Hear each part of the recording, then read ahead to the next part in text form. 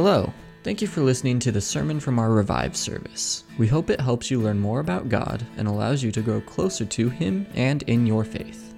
If you would, take your Bibles with me and turn to the book of Acts. Today we start our series titled Unpacking the Book of Acts.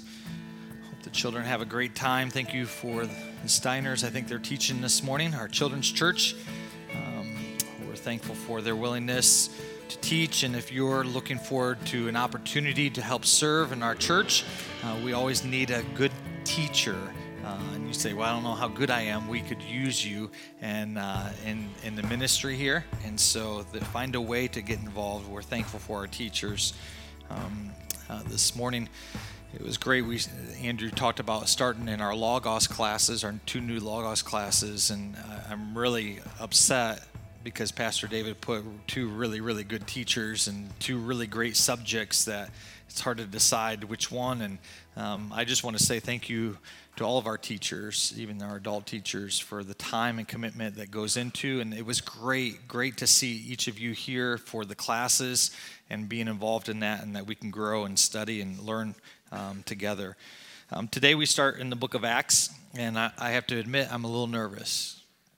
So here's why. Can I tell you why I'm a little nervous this morning? I'm nervous because I'm going to talk about one verse today.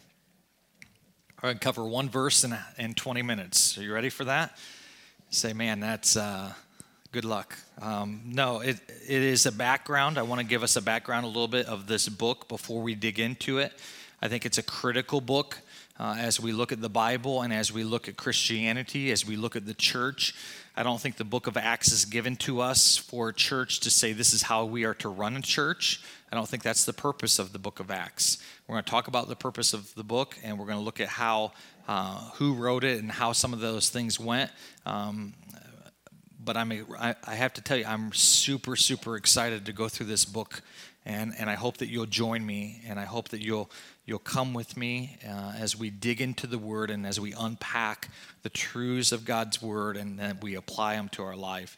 Let me challenge you, if you would, that you would read through the book of Acts once every week as we go through this series. So it gives you a perspective, a fullness of what this letter, what this book is all about as Dr. Luke writes it. And so let me encourage you, take time out of your week.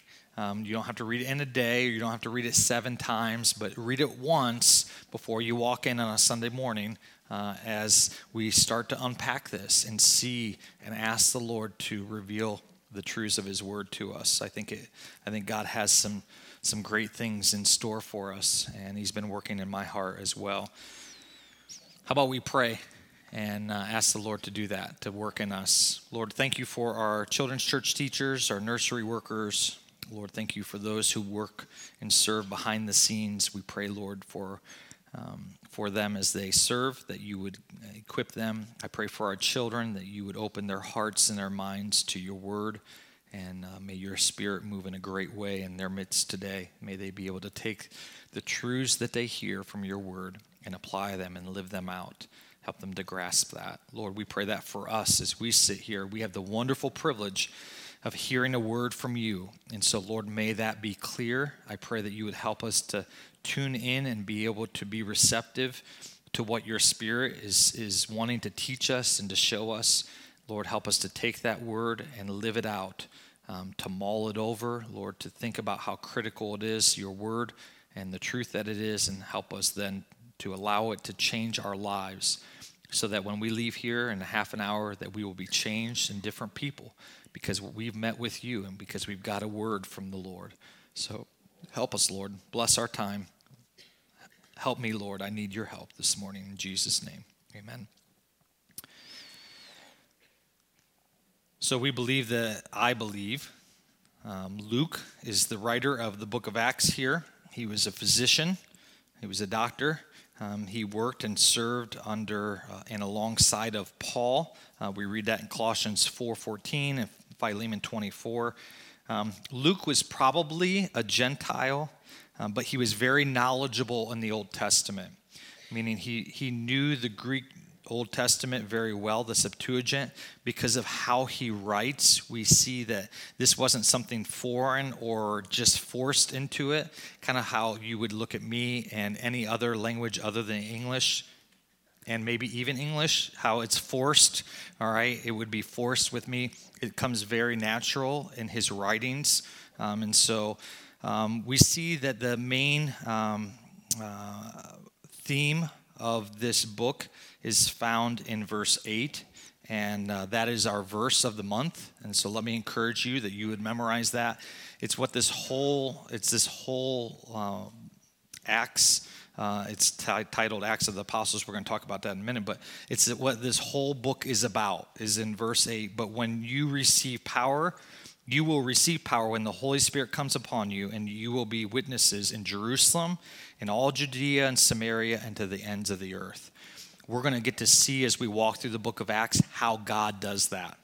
All right, and so what we do see here, though, as well, is we see that the preface of this book is actually found in another book, his first book, because this is a 2-volume work. The Epistle of Luke is the first volume, and this is the second volume. And so if you want to be an overachiever and you don't want to just read the book of Acts, let me encourage you that you would read the book of Luke, and then you go and you read the book of Acts and see how well they just fit together. And so we see over in Luke, and actually I'm going to read this verse to you. It'll be up on the screen, but you can turn over there if you want to Luke 1. Let me do this. While you're still there in Acts 1, I want to read to that first. It says, in the first book, O Theophilus, I have dealt with all that Jesus began to do and to teach. In the first book. So he's referencing the epistle of the Gospel of Luke. And so now let's go over to Luke. And Luke 1, we're going to look at these first 4 verses.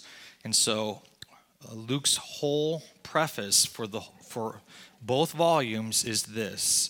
He says this in Luke 1, inasmuch as many have undertaken to compile a narrative of the things that have been accomplished among us, just as those who from the beginning were eyewitnesses and ministers of the word have delivered them to us, it seemed good to me also, having followed all things closely for some time past, to write an orderly account for you, most excellent Theophilus, that you may have certainty concerning the things you have been taught. And so this first book, what we see is that this first book is dealing with all that Jesus began to do and to teach, whereas the second book is going to continue what Jesus and the Holy Spirit continued to do. So Luke is saying this is what Jesus began to do and to teach. The book of Acts is going to show us how Jesus continued in what he was called to do and how he worked. And he is going to use the Spirit that he promises as he is raised from the dead, and how the gospel of Jesus is going to continue to spread. So the outline is pretty simple for the book of Acts. There's an intro where Dr. Luke shares with us how Jesus spends 40 days with his disciples and with others, and then he gives the promise of the Spirit. And then we see in chapter 2 through 7 about how that gospel, it spreads in Jerusalem. And then chapter 8 through 12, it goes then to Judea and Samaria. And then chapters 13 through 28, it goes to the ends of the earth. And so we see this, chapter 1, verse 8, the theme of this whole writing of Acts, how it's going to take place, it's going to happen, and the following chapters. It also shows us that while Jesus, the book of Luke says this is Jesus' ministry while he was here on this earth, the book of Acts tells us and shows us that Jesus' ministry wasn't done when he raised from the dead. Jesus continued to be active, and he still is active today. And so we're going to look at that. Even after he ascends into heaven, Jesus is still at work. You may say, well, who is Luke writing to? Theophilus. This in the Greek, when you take it in its verb form as an adjective, its meaning is loved by God or loving God. Some scholars think that this could be titling those who love God, who are following him, and we're going to talk a little bit about that, or it could be a person. I believe, and again, you do your research, you have to dig in. I believe it's a person. It's probably a specific person. He's probably a Roman official, and because of the way it's written, the most excellent Theophilus. Again, kind of when you look at the writings of that time, it gives you a title towards somebody who was in Roman power or had some authority. It is interesting to see his name, though, loved by God. When we look at the book of Acts, there's also another book of the Bible, which is really cool when you think about the book of Hebrews.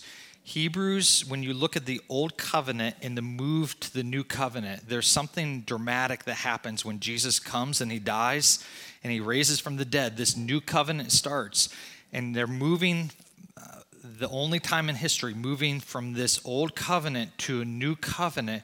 We get to see the outworkings of that. How do you take a group of people who were living underneath an old covenant and move them to living and functioning and loving God in a new covenant? And so the book of Hebrews is the theological aspect of being able to see that transition from the old to the new. Acts, we get to see the practical side of that, the physical side of God moving from the old covenant to the new covenant, and how he's going to show that through people and through the visualization of the outpouring of the gospel. And so it's pretty cool when you look at how God's word works together, that not only do we get the theological aspect, the what is this old covenant and how does it represent? How is it represented in the new covenant and Jesus Christ and his death, burial, and resurrection and his blood? But then we also get to see it. How do these people, how are they functioning? How do they go every day and living their lives, moving from an Old Testament way of thinking, the old covenant, to a new covenant? And how are they going to live that out? And so we get to see that here in the book of Acts. The name, you can look at your Bible, maybe yours. It probably says the Acts of the Apostles. There's some debate about how and what the name should be. That's the traditional name that is given to this book, the Acts of the Apostles. Others have titled it the Acts of the Holy Spirit. I think that does injustice to the work of the apostles. But I think that we miss something too. There's others who will call it the Acts of the Apostles through the Holy Spirit. And then some say the Acts of Jesus in the Spirit. Here's if I was going to label it, give it a label, I think this is a good label. And there's some other scholars who think so too. Because I'm not smart enough to come up with this on my own. But as I read through it, remember what Luke is writing. He's writing in his first letter about what Jesus began, all right? The Acts 1 says, I have dealt with all that Jesus began to do and teach. It's almost assuming in the terminology there that this book will show what Jesus continues to do and to teach. And so if we leave Jesus out of this, in the title of it, I think we do a disservice in a way. And so I would title this The Acts of Jesus by his Spirit through his apostles. How do you like that for long term? We'll just call it Acts, okay? But what I want you to do is I want you to make sure that you grab a hold that this is the work and the doing and the teaching of Jesus that he is going to do, allowing the Spirit, he's sending the Spirit, and then the Spirit is going to be using the apostles, and the apostles are going to be spreading the good news across the globe, starting in Jerusalem, moving to Judea and Samaria, and then to the uttermost parts of the world.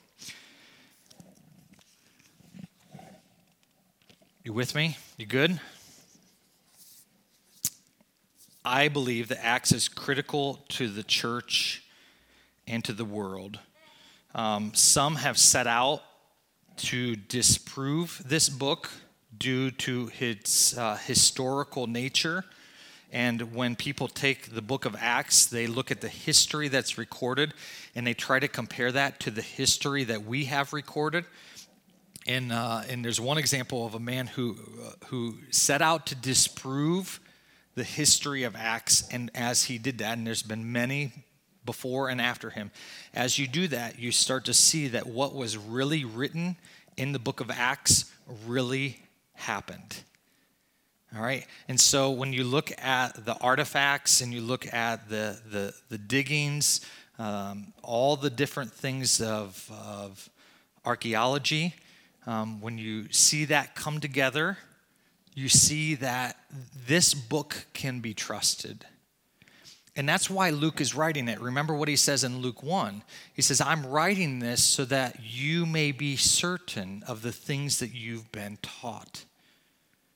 And so when we look at this, we see Jesus is leading people by his Spirit to go into the world, and he's inviting all nations now. It's not just his chosen nation and a few other individuals. He is inviting all people, all nations to live under his authority. Next week, we're going to look at this idea that Jesus, as he goes up from the earth, he is ascended into heaven, what that represents as he goes up to heaven. In Daniel chapter 7, he is now seated on the throne. It shows he is the power, he is the authority. And so Acts is showing us that we get the opportunity, that nations now get the opportunity and are invited to come sit and be a part underneath Jesus' authority in his kingdom. Now, that's a question that you could ask yourself today. Whose kingdom are you living in today? Whose kingdom are you following? Whose authority are you under? When we see, ultimately, again, this starts in Jerusalem, it moves to Judea and Samaria, and then goes to the ends of the earth. There are some who believe, I do not believe that the coming of God's Spirit in the new temple is fulfilled in this book, meaning this. There are promises that we see in Ezekiel and we see in Isaiah 32, Ezekiel 36, Joel 2, where there are promises that are given to the nation of Israel. And there's a new temple that is built. And in that new temple, Jesus, the Christ, the Messiah, is going to come, and he's going to rule, and he's going to reign. There are some who take those and who will take the passages in Acts and will say that is a lining up of what the prophets were saying, and the church is the new Israel. I don't believe that. You do your study, you do your research. I believe that Israel was and still is God's chosen nation. We live in a day and a time where God has put a pause upon his promises to Israel, and he has opened salvation and the gospel up for all nations. There will come a time when that pause is then played, okay? All right, if you're watching the show and you put pause and then you push play and then it begins again.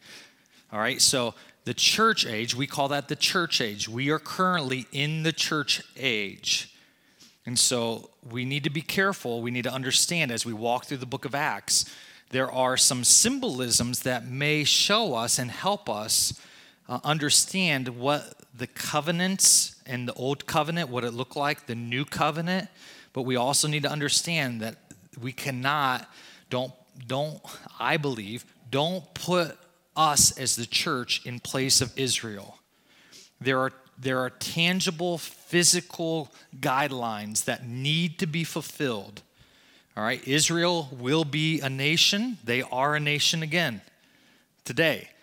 At one time, they weren't a nation. They are now a nation, and they will be brought from all different lands. The Jewish people will be brought together again. They will have the completeness of the land that they were promised in the Old Testament. They do not have that right now. That will happen one day. I'm going down a rabbit trail. All that to say is this. The church is different and distinct from Israel. Okay? Remember that as we go through this. Let's look at this verse. One verse, right? We're going to break it down. In the first book, which we went back and we looked at Luke, we saw the beginning of that. This first book, in the first book of Theophilus, I have dealt with all that Jesus began to do and to teach. When we look at this, and then we look at what Luke wrote, he wrote a narrative of the things that have been accomplished, he says in verse 1. The things that were done amongst him and others. They saw it, and he writes this. He says they are eyewitnesses and ministers of the word. Not only were they eyewitnesses, but they also had others who saw other parts who delivered that information firsthand to Luke, so that as he recorded it, he wanted to be very careful and very detailed. That's why his epistle, his gospel, not epistle, his gospel is the longest, I think, because he wants to record for us the detail of not only for him and as he saw different things, but as he heard from probably Mark, all right, and others as he records it, very detailed. Followed all these things closely. He said, not only did I hear about these, but I have been following these things closely. What do you follow closely? As you follow things closely, you pick up on different details, right? Right now, basketball is a big deal. It's college basketball time, and so you start following these different teams to see which team is going to set themselves up to be really good in the tournament of March Madness. Some of you, that's like Greek. You have no idea what I just said because you don't follow it. You don't follow it closely. For me, I follow it closely, so I'm interested in that. Luke, as a physician, as he goes around, he hears, he sees these things about Jesus, and as he does, he starts putting these pieces together, and he has a keen interest. This isn't just somebody who sat down one day and said, you know what, I think maybe I'll just write a few words. No, these are things that he followed very closely and recorded, and so that he could put together something that became very accurate. I want to write, what he says, I want to write an orderly account that you may have certainty concerning the things you have been taught. Let me ask you this. This is our application today. Are you certain of who Jesus is? Let me encourage you that you have an opportunity laid before you today, and it's called the Bible. It's called God's Word. We call it God's Word because we believe it came from God, written by men, led by the Holy Spirit to record and to put together exactly what God wanted us to have from him. And we test it to prove, to see if it is real or not. And when you test it, you see the genuineness that continues to come back, that it is real. And the things recorded in it are real. But how certain are you of who and what Jesus has done? Luke is written so that we may know what Jesus began to do and to teach. How often are you in it? How often do you dig into the Word so that you may be certain of what took place and what God desires for us? How certain are you of Jesus' continued work, which he continues even to this day? That's what Acts is all about. It's about what Jesus continued to teach and how he continued to work through the Spirit, through his Spirit that was a gift. Are you a skeptic? Do you say, you know what, I'm not sure if this Bible is real. I don't even know if God's real. Maybe you're a believer. You say, you know what, I think that's true. Maybe you would even say that you're a disciple. Yes, I follow Jesus. I'm not just a believer. I take it a step further that this is what I commit my life to. Let me encourage you, don't be lazy. Don't be lazy and don't rely upon other people to give you the answers. Don't neglect the opportunity that God has laid before each one of us. We have been given God's word, and you have an opportunity to read it and to study it and to see if it is true.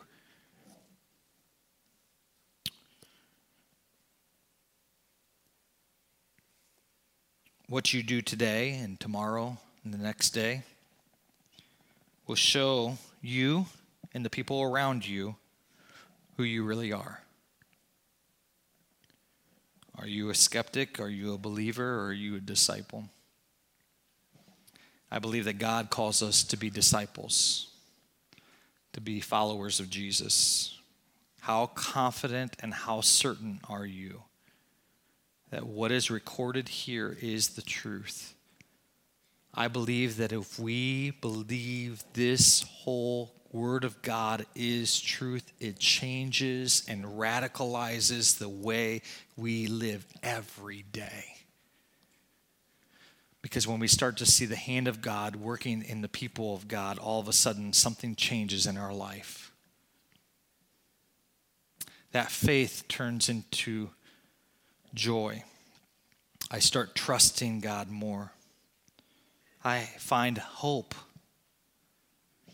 If I don't, I become selfish. I become self-reliant instead of God-reliant. Ultimately, it leads me to a life of misery. Do you understand that apart from God, our lives are miserable? You say, well, there's a lot of people in my life that seem pretty happy.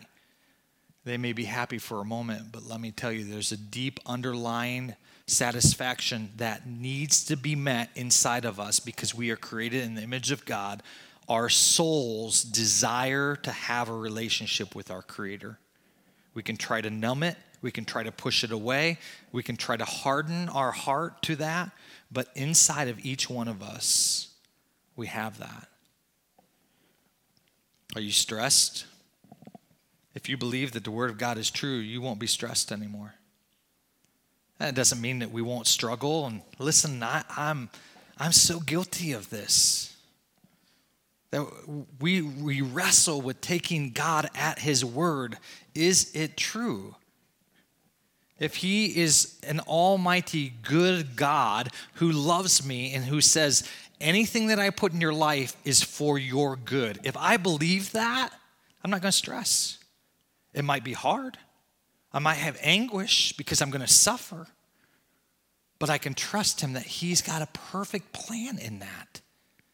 And yet we don't look at suffering in those terms. We don't look at hardships in those terms because we wrestle with, am I certain that this is right?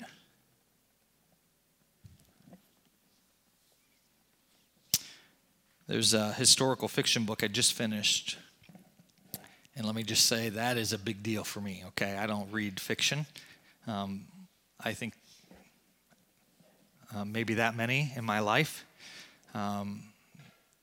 Where the Red Fern Grows, I remember reading that in 7th grade. I cried. That was a sad book. I read this historical fiction book, and it's on Charles Spurgeon. He was a preacher in the 1800s. And Thomas Johnson, he was a slave in the 1800s in Virginia.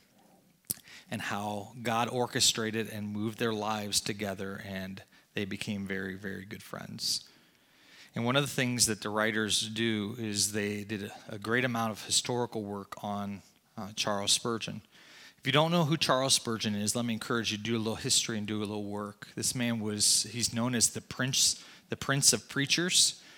He preached to thousands and thousands in London.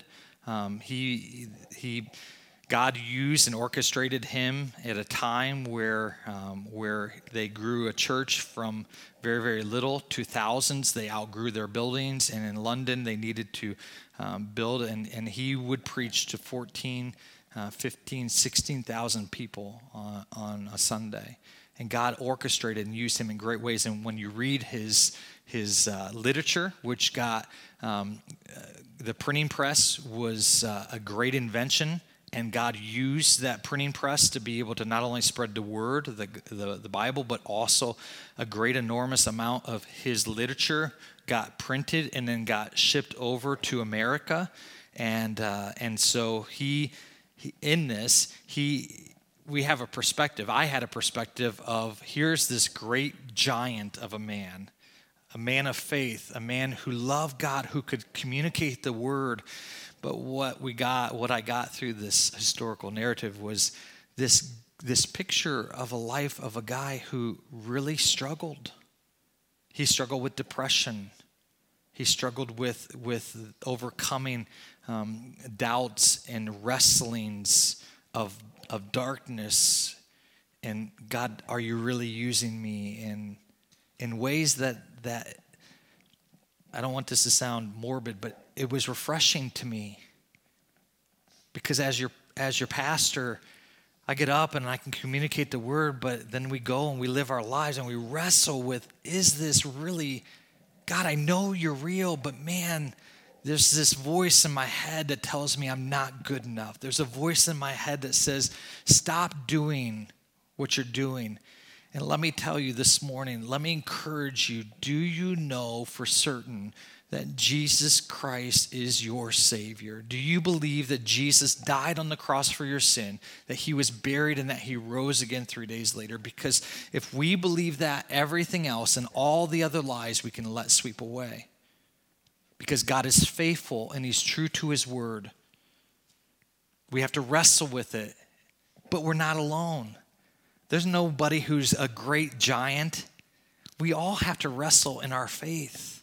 And that's why we must stay in the Word of God, so that we can find that certainty, so that we can be reassured of what Jesus offers us, that our trust can be renewed, that our joy can be made complete, that our hope cannot be forgotten. We sang a song just before I came to preach and said, let faith arise, open my eyes. We need to sing that every day. I need to. Open my eyes, Lord.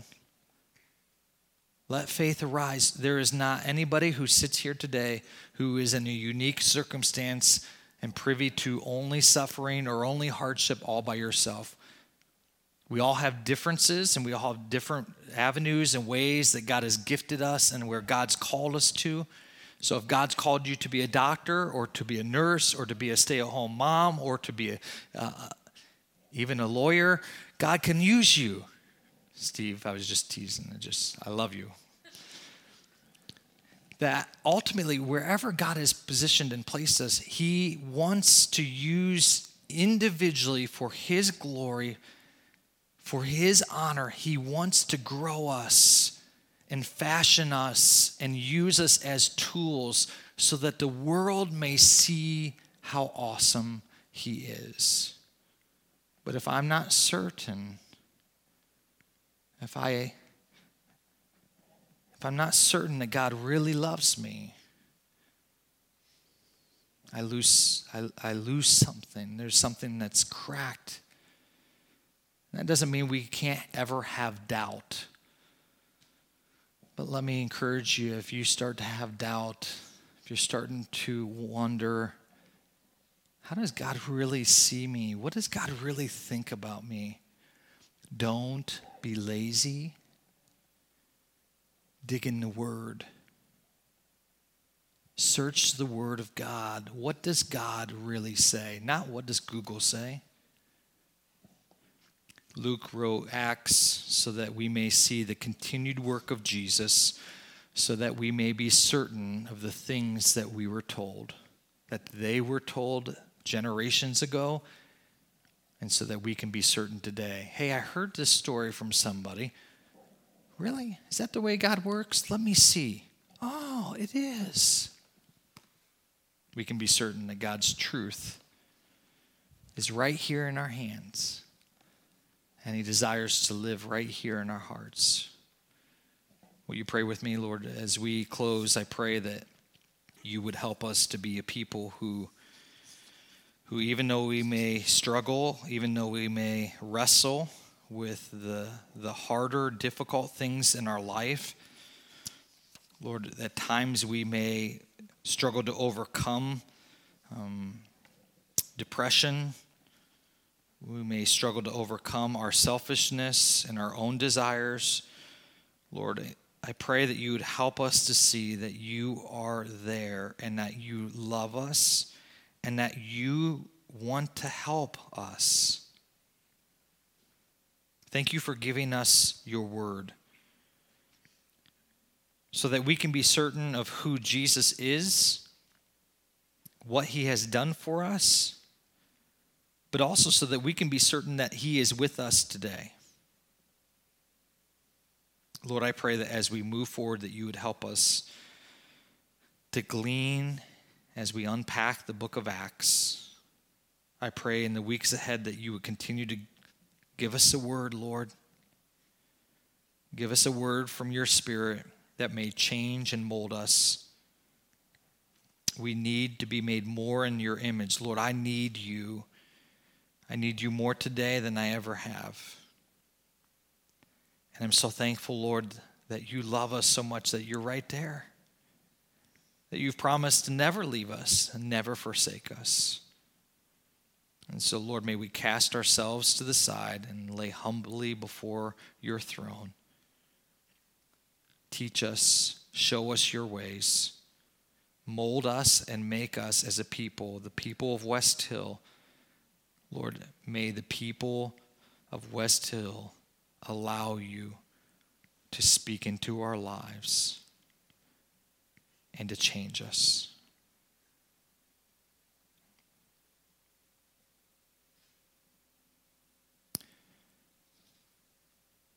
We love you, Lord.